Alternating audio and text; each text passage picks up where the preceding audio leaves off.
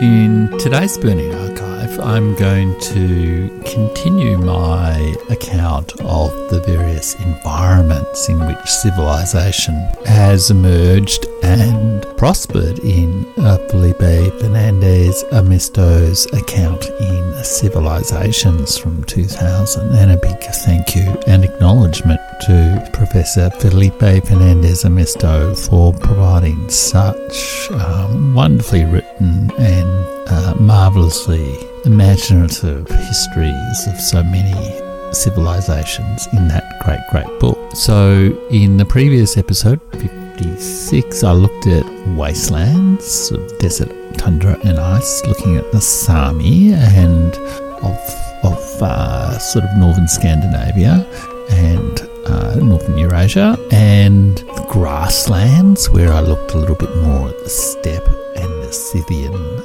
civilization from around about 900 to 200 BC. And I also looked at tropical lowlands and post-glacial forests under the rain, where I looked at the city of Benin in Africa, where a great walled city of mud walls was built. And today I'm going to be looking at fields of mud, which is alluvial soils in drying climates, or the original concept, I guess, of a cradle of civilization in Mesopotamia. Mirrors of sky, which is the Highlands, where we'll look in a little bit more depth at Mesoamerica, the Andes and the Inca, and water margins, which is sort of seashore coastal civilizations, rather like the Australian civilization clinging on the coasts of this continent. And there I'm going to look at the Javanese and Srivijaya civilizations from, I guess, what we would think of as the kind of medieval Renaissance sort of period of Southeast Asia. And finally, I'm going to look at breaking the waves, the domestication of the oceans. And I'm going to look at that strangest civilization of all, the one that grew up around the Atlantic Ocean, which we sometimes think of as Atlantic civilization or Anglo-American or the West. So that's the outline for today. And I've just a reminder to anyone who's coming to this episode sort of fresh, this is the third in a little mini-series discussing the presentation of ideas of history in the game Civilization, and responding to a question from Isaac Rich about what is a cradle of civilization. And the first episode, I sort of talked broadly about what that answer was and general concepts of civilization. And now I'm going through the wonderful book by Felipe Fernandez Amisto that looks at how civilization is a way of adapting environments or nature to human needs, and has occurred in every habitable place on Earth, and in no particular form or no particular template or model or preferred pathway. Okay, so let's get into fields of mud, the alluvial soils of drying climates. And it's here where so much discussion about the beginning of history, the beginning of civilization, in traditional accounts that we will have all absorbed more or less. This is where it begins, in Mesopotamia, in Southwest Asia, in the region of the Tigris and Euphrates rivers, which certainly in like the 3rd or 4th millennium BC apparently were a little bit more moist than they are today, a little bit more swampland, but with these big rivers that would flood and spill fertile mud all over the surrounding plains. And it was in that the mud of these flooding rivers that civilization, let's call it, emerged, or a particular set of civilizations emerged in around about the 4th millennium BC, so about 3000 plus BC. It used the mud of the rivers to make enormous cities with monumental architecture, and it established a particular form of agriculture using the mud of these rivers, planting grains in and irrigating them, and establishing really a form of mass production of grains that would support a sophisticated and structured elite. But as Fernandez Amisto says, this is a particular choice of agriculture that was being made in this Sumerian or Akkadian civilization, the civilization of a number of cities that we'll talk about. And he says it's important, and this goes to the whole question of cradles of civilization. So civilization did not originate, in quote marks, on alluvial soils, though they may have helped it along. Neither did agriculture. But this time, because the thing is, agriculture also developed even earlier in Papua New Guinea, I believe maybe Peru as well, and a few other places as well. But this type of environment did breed a particular kind of agriculture, which in turn fed a particular kind of civilization. A form of agrarian mass production specialising in one or two staple grains, cutting the land with flood channels and irrigation canals, scoring the landscape and smothering it with crops which were unnatural in the sense they could not have evolved and could not survive without humans. This was a kind of agriculture which represented an extreme form of civilizing urge.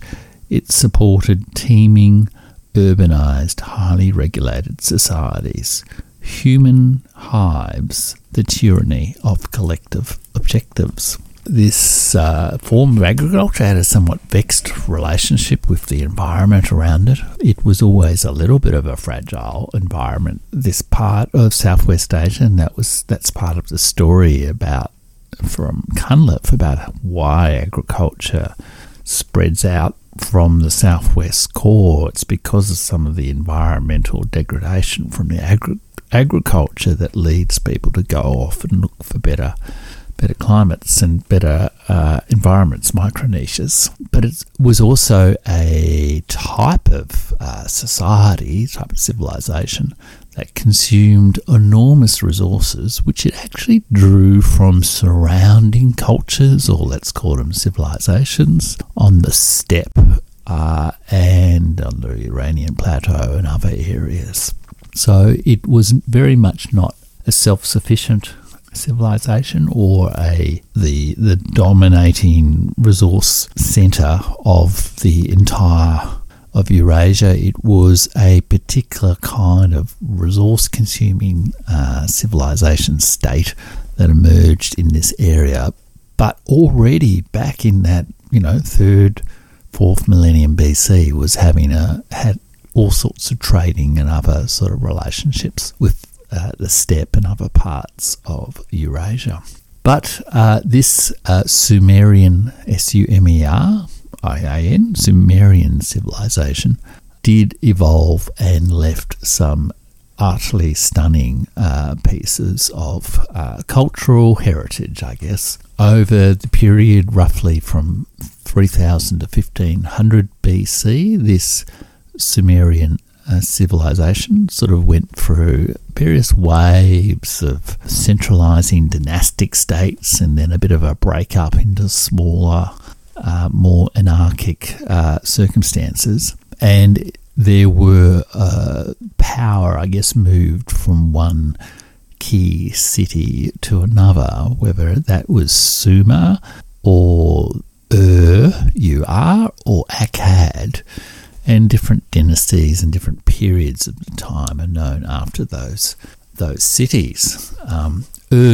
Might be, as in the city, certainly all those three cities, Sumer, Akkad, Susa maybe, also would be very familiar to any player of Civilization because they do appear. But also has a enduring cultural reference as the sort of like a beginning, like you say, the text, or is the beginning text, and in that sense has become almost like a symbol, the cradle of civilization itself.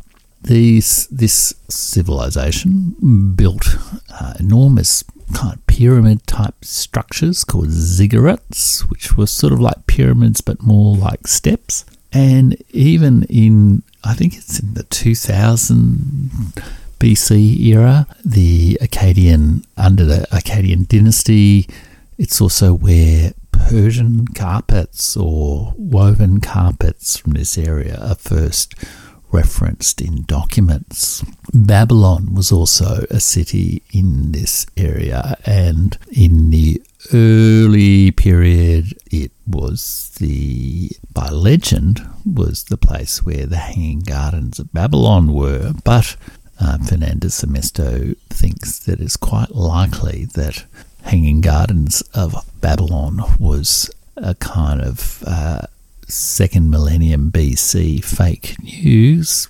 perpetrated by subsequent writers, because there is apparently no evidence that it ever existed. King Hammurabi, who reigned around about 1765 BC, is famous as writing the first known code of laws, and also from the Sumerian civilization, which largely wrote in with a kind of form of little triangle sort of shapes in clay tablets known as cuneiform. But from this civilization comes one of the earliest literary texts that we have, and that is the Epic of Gilgamesh, which in some ways has been seen to prefigure to some degree the story of the flood in the Bible, and because the area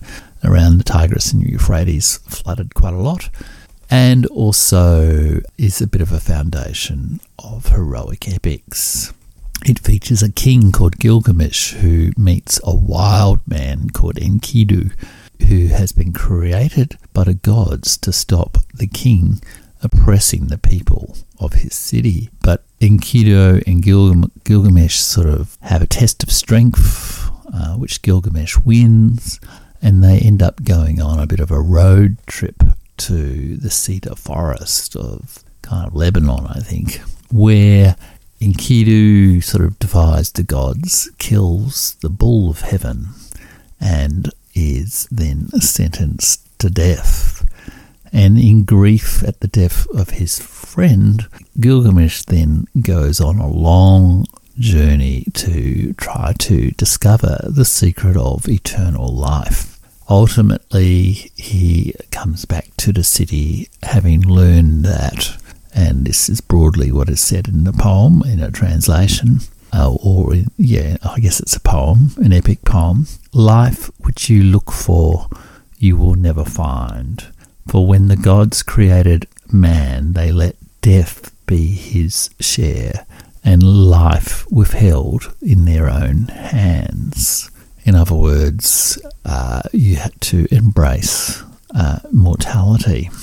It's important to say about Sumer, and we'll come to this a little bit more in the next episode where we talk about the broad things, that it, as Fernando Semesto stressed, is not the only path to agriculture, and nor is agriculture diffused from this centre. Agriculture emerges rather from a process, I think anthropologists sort of these days call processual change, which is sort of like there's a basic process involved. It's a bit like natural selection, I guess. There's a process involved in looking out and consuming plants that leads people ultimately to this thing. And the path to agriculture is much more gradual and differently understood these days than perhaps when Sid Meier invented civilization. But it is worth noting that this civilization of Sumer and the Akkadian civilization, etc., had enormous appetite for commodities and resources, which it drew from the steppe and the surrounding mountainous districts, the sort of mining areas that Barry Cunliffe talks about, which I think I mentioned in the first show of this series on civilizations. And its internal conflicts, its constant war, etc., made it what Barry Cunliffe describes as a rabid consumer of commodities produced elsewhere. There is in fact a cuneiform text surviving from 1800 BC that describes the arrival of a single shipment of 20 tons of copper. But this heavy reliance on an international network of trade and resource extraction from other places really collapses with internal strife as well around about 1600 BC. And then there's a long sort of Sumerian dark ages before a second Babylonian empire sort of emerges, as well as a whole lot of others like Hittites and others that you might have read about over time. And from this period then, Barry Cunliffe says it's when we start to have the first clashes between nomads and empires as they are in conflict over the systems of Eurasia.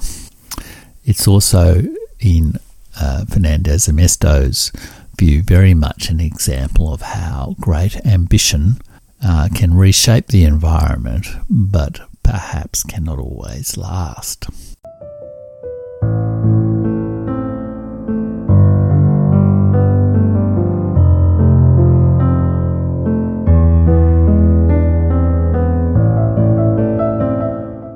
Fernandez Amesto begins his account of the highland civilizations, the civilizations set high in the mountains, whether on a plateau or steep slopes, with a quote from the English 18th century author Samuel Johnson, the famous Dr. Johnson, who wrote an early dictionary of English, and it's a quote from his travel story of a journey to the Western Isles of Scotland, and he says, as mountaineers, by which he means people who live in mountains, not mountain climbers, as mountaineers are long before they are conquered, they are likewise long before they are civilized.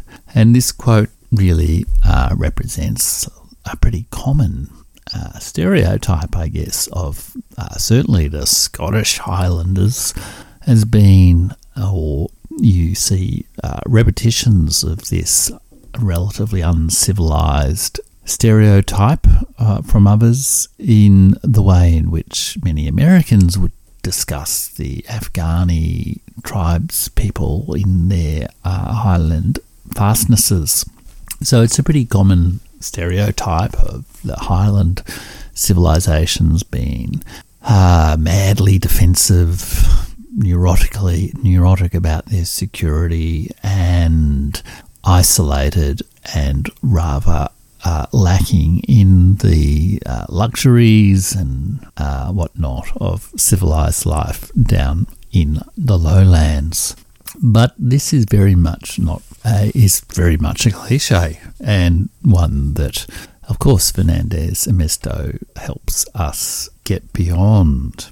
Among the highland civilizations that are described by Fernandez Amesto are New Guinea, Zimbabwe, Ethiopia, Iran, Tibet, and, of course, Mesoamerica, Mexico, and the Andes, the Aztecs and the Incas.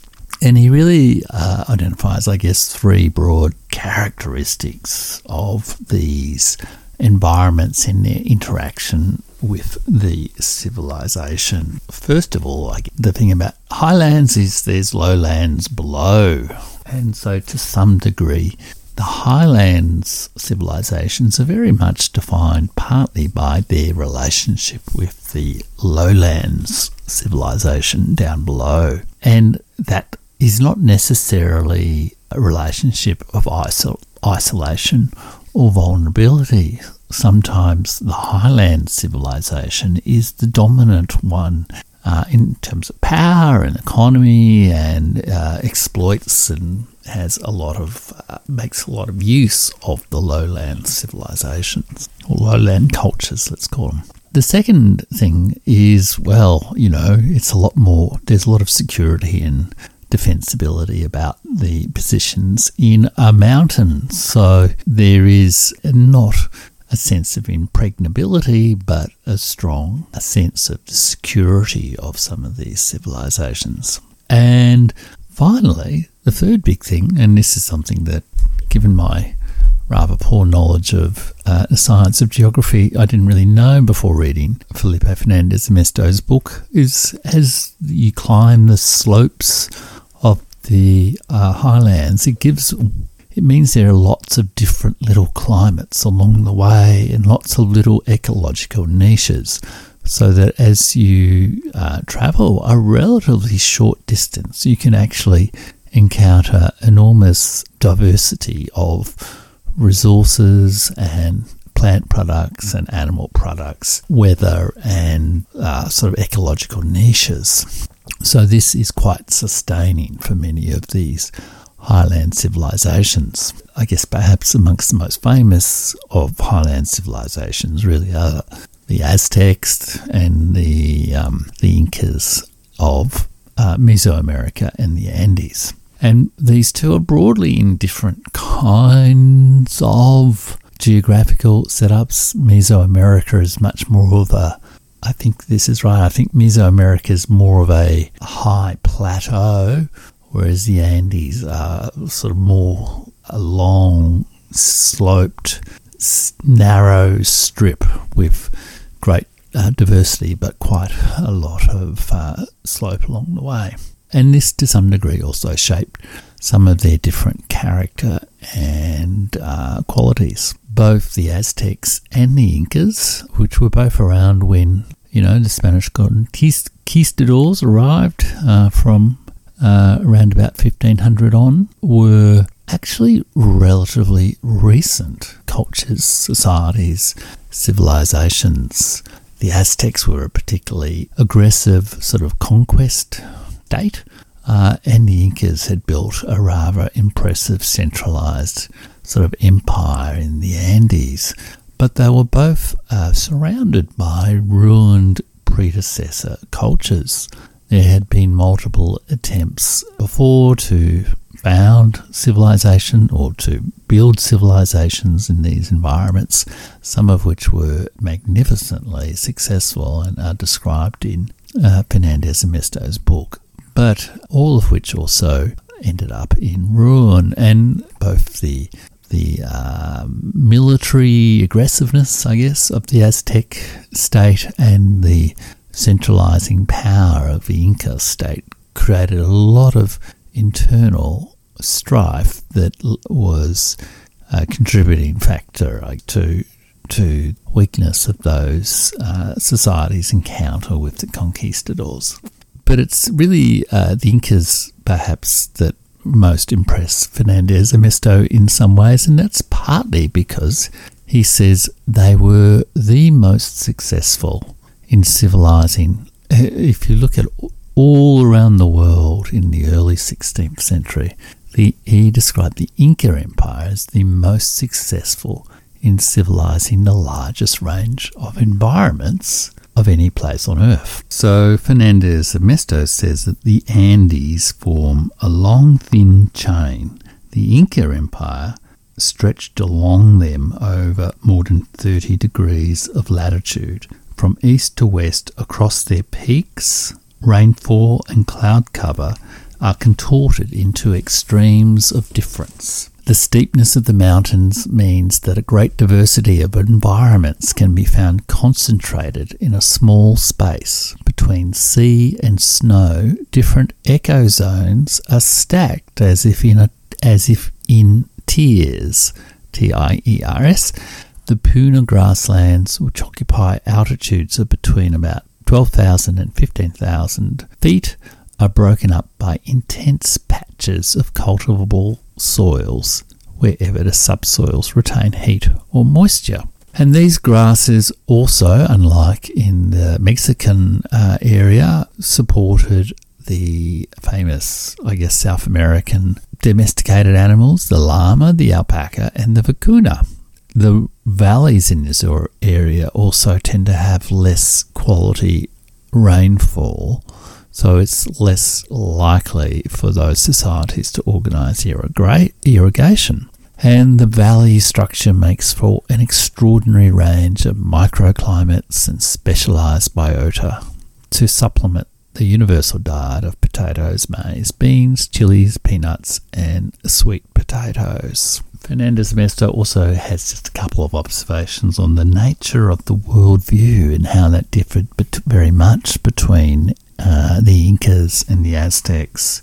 He says of the Aztecs that the world vision reflected in Inca art is painfully, uncompromisingly abstract. Human and animal forms are spatchcocked and straightened by weavers and goldsmiths. An unyielding imagination is embodied in crushing architecture, the exactly dressed masonry in gigantic slabs, the unflinching symmetry, the exclusion of any bending or bowing or any gesture imitated from nature. There is less naturalistic art among the Inca than in Islam. Of course, the Inca also had a form of knotted writing, which may have carried stories, but no one has ever been able to work that out. There was a fair bit of terror and a fair bit of human sacrifice in the Inca system as well.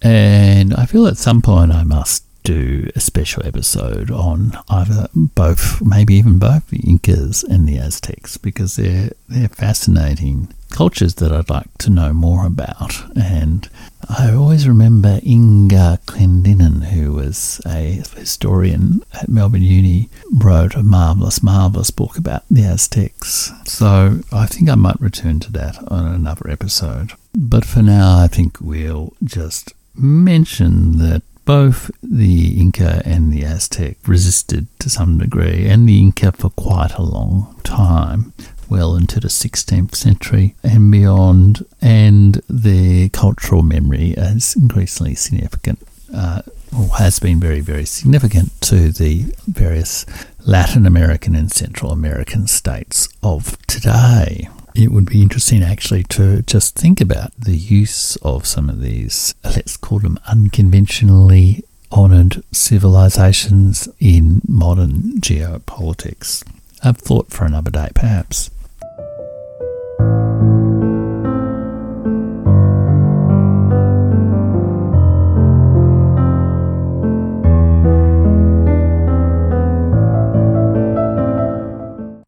Okay, now I'm going to talk about the next environment, which is the water margins, or civilizations shaped by sea. And there have been some cases of civilizations or peoples who've made a habitat of the sea.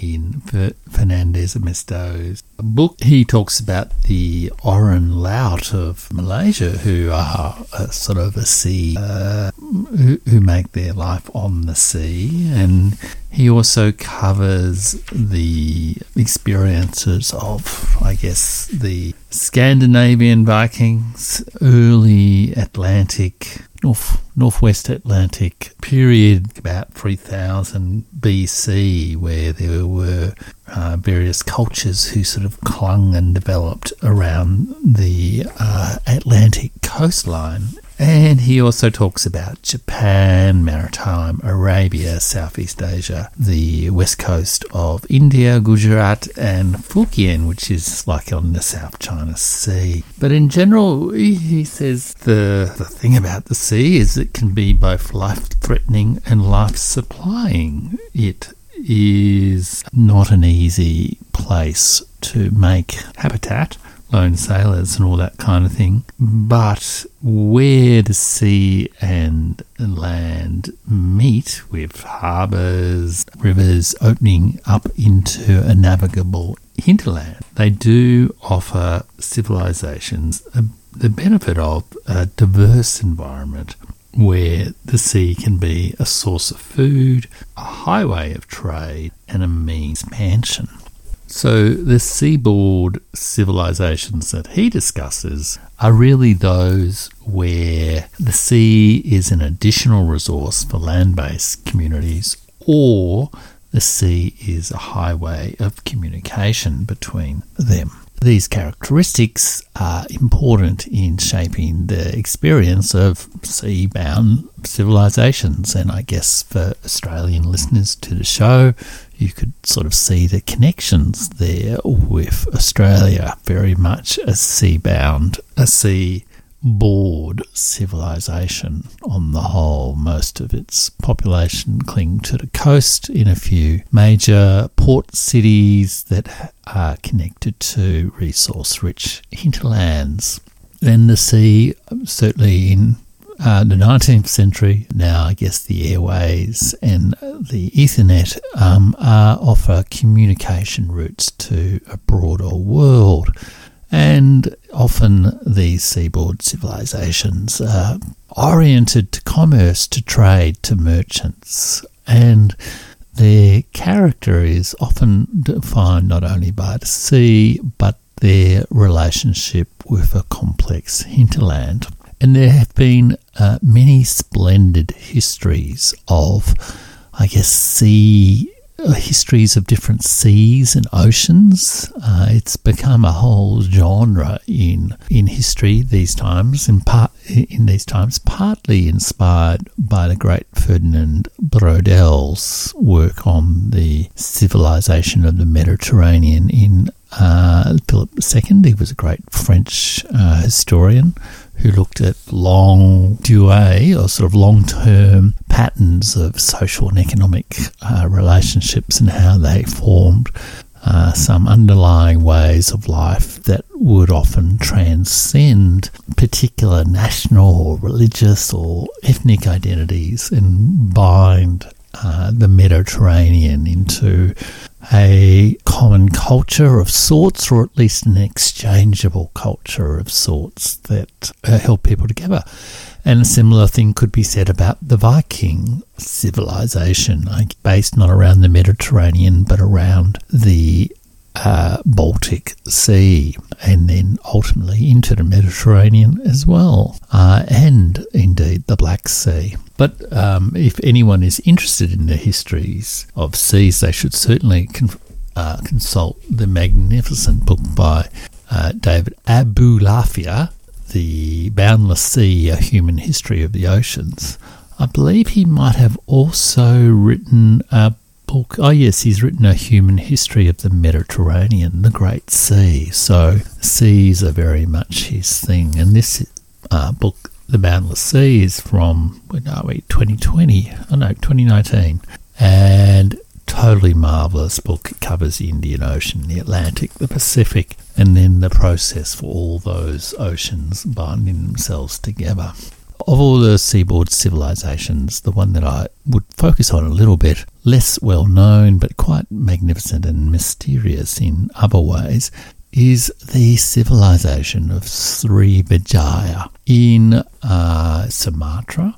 Srivijaya was a state or an empire or a sort of a trading network, a bit like Hanseatic League of the Baltic state trading networks, that emerged in it seems like the 7th century, and sort of seems to have continued strong until at least the 12th century AD.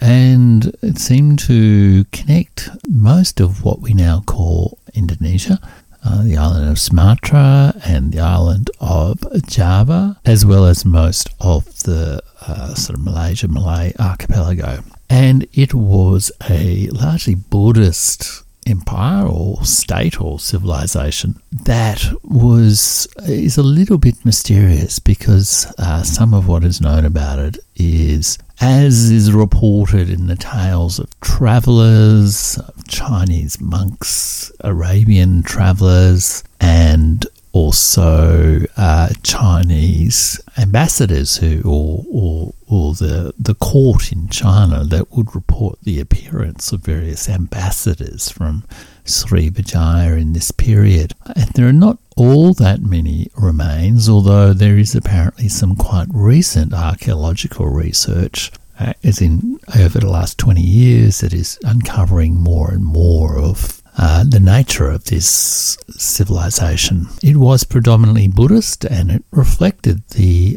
communication over the oceans and the seas of Buddhism and then later Hinduism and also Islam from further up Eurasia, from India and China and so forth. And it was very much also at the nexus of the Indian Ocean and the South China Sea.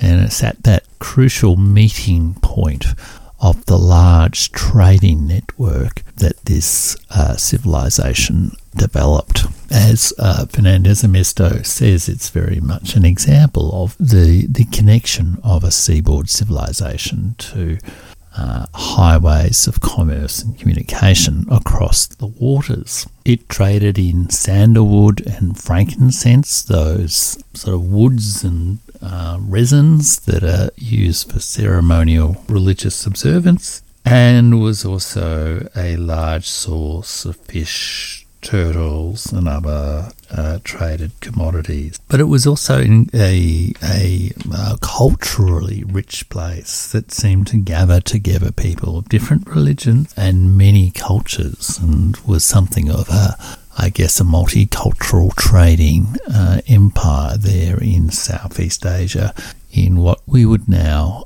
think of as the Middle Ages in Europe, before somewhere between 600 and 1200 AD. It had a sophisticated court culture, says Fernandez Amesto, employing Hindu and Buddhist scholars, and had a tradition of pagan magic for the propitiation and control of the sea. The Maharaja, in quotation marks, was said to have enchanted crocodiles to guard his river estuary and to buy the goodwill of the sea with annual gifts of gold brick. But the foundation of success of Srivijaya was really its, open trading network rather than a consolidated territorial empire. And it was a terrifically rich place. Its capital was a place called Palembang, and that featured this sort of large river that would go up into the sort of hinterland off the coast, and was the sort of then the city as such was sort of strung along this river, not in a densely compacted way, but a long sort of trading channel, so to speak. And recent archaeological research from shipwrecks and excavations in the area have really given a better sense of what exactly this city was, because people had begun to doubt whether the reports were, myths perpetrated by travellers or indeed real. But the excavations do show a kind of city that's not what is typically expected of a city. It's a city that's strung out along the long stretch of the river, a long strip city, so to speak. And David Abulafia, who has the benefit of more recent research on Srivijaya, summarises it so. This then was a city on the water, a city with length but no breadth, path whose raison d'etre was water traffic. It did begin to decline around about the 10th century, so its high point was the 7th to the 9th century, at which point rival powers in Java and Malaya, including the powers that built the magnificent Borobudur, reduced its influence. But it also changes your perception of what an empire or a strong great state can be. Abulafia says, rather than thinking of a centralised empire stretching over hundreds of islands and as far as the Malayan Peninsula, one should think of a commercial hub at Palembang, a wealthy and militarily powerful city ruled by a widely respected king. And this was not an isolated place as well. Here in Palembang, archaeologists have discovered trade goods from as far away as Egypt, Arabia, Persia and India, and including ceramics, pottery, glass, precious stones, beads, coins, and huge amounts of Chinese porcelain.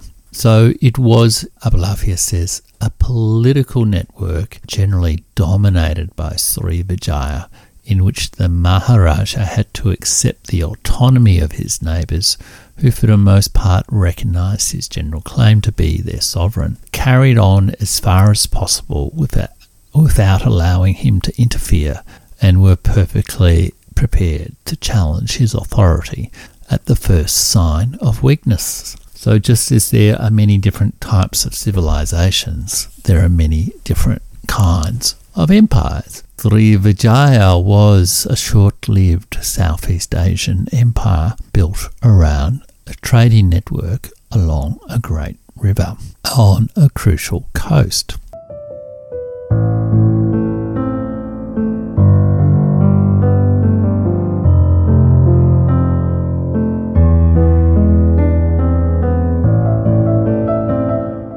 And it's to coasts and oceans that we're going to turn next with the final environment that Felipe Fernandez Mesto discusses, which is oceans, breaking the wave, the domestication of the ocean. Oceans, of course, are environments too, as we are only too tragically becoming aware, with great islands of plastic everywhere, congealing together as noxious islands somewhere in the Pacific. But oceans require ideas and technologies and fortunes to travel across and to make a life in, and yet can they sustain civilizations? And as I said, Dave Abulafia has a magnificent study of the different ocean and the comings and goings of civilizations across those different oceans. In particular, I guess the Indian Ocean was perhaps the first, maybe arguably the first great ocean. Oceans also have a specific geography of position and define environmental, geological, geographical constraints of wind patterns and currents that have an enormous and often unacknowledged impact on why some civilizations grew successfully and why some did not. The first great real ocean crossings were, I guess, the extraordinary adventures of the Polynesian navigators across the Pacific, which are superbly recounted in David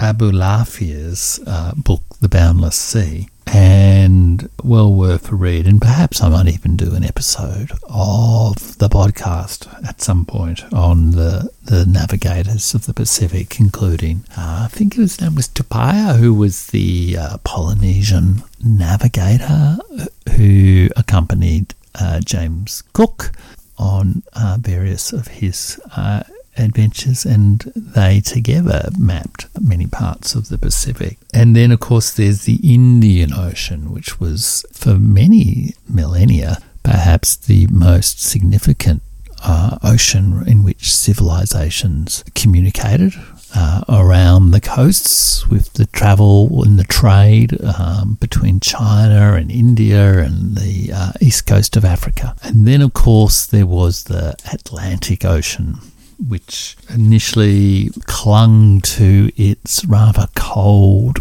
weather, wind-beaten shores in its early centuries, to finally break out from its western peninsulas of Europe to cross the Atlantic and discover anew the Americas, and to then forge this strange thing known as Atlantic or Western civilization.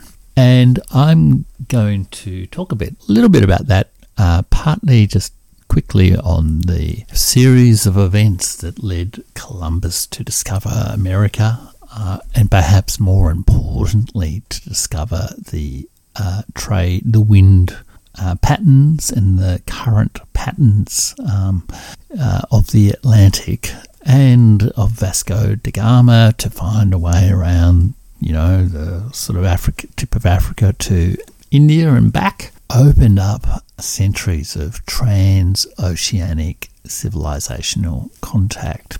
And there have been many, many, many explanations proffered for the long-term consequences and dominance of this. But certainly in Felipe Fernandez Amesto's view, at least one part of that has to do with the strange environmental conditions of the oceans themselves. It was not just the peculiarly wonderful ideas of the peoples of Western Europe, or the uniquely combative character forged in centuries of internal intracontinental conflict of the peoples of Europe, all their spirit of adventure and truth-seeking based in Christianity that led them to this route. It was partly the peculiarities of the oceans itself.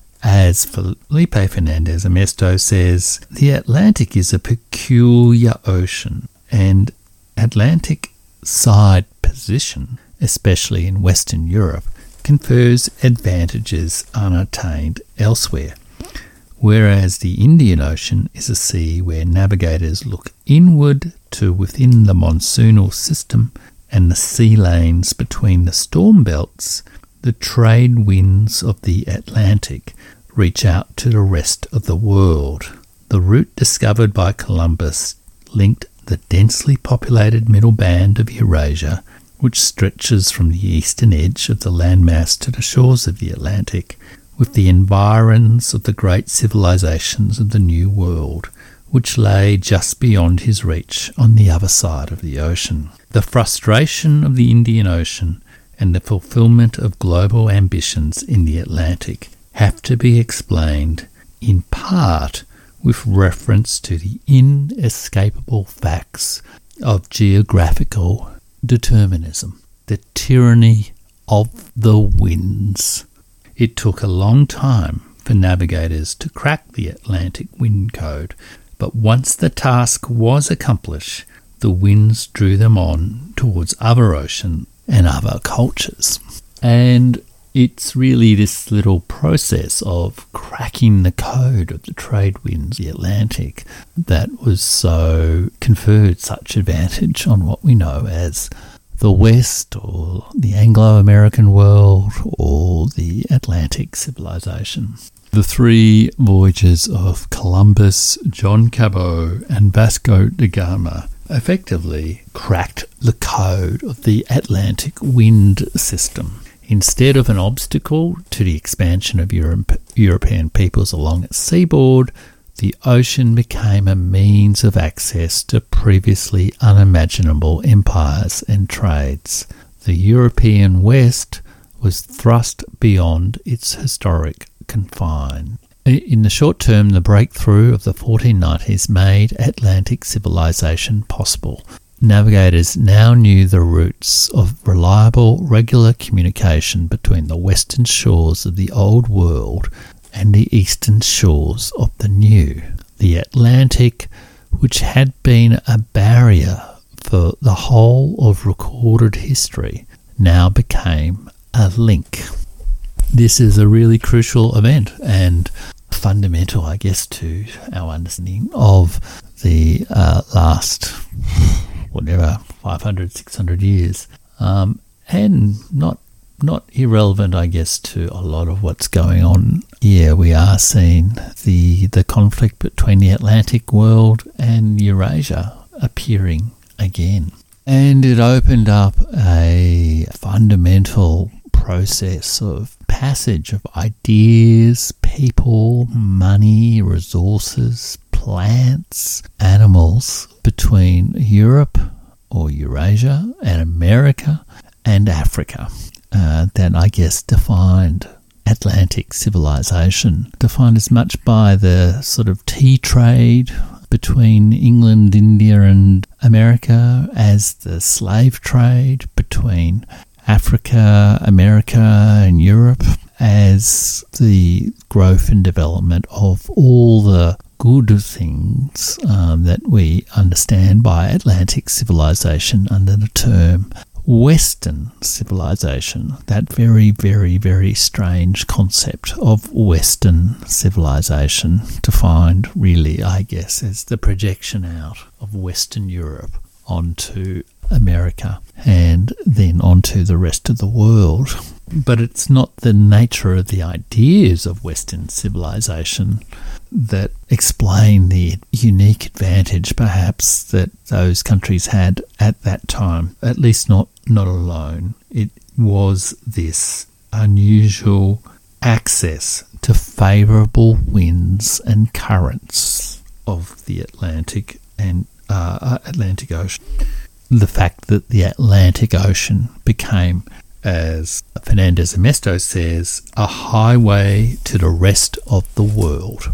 From the northwest edges of the ocean, its wind systems provided easy access to the great wind-borne thoroughfares that cross the world.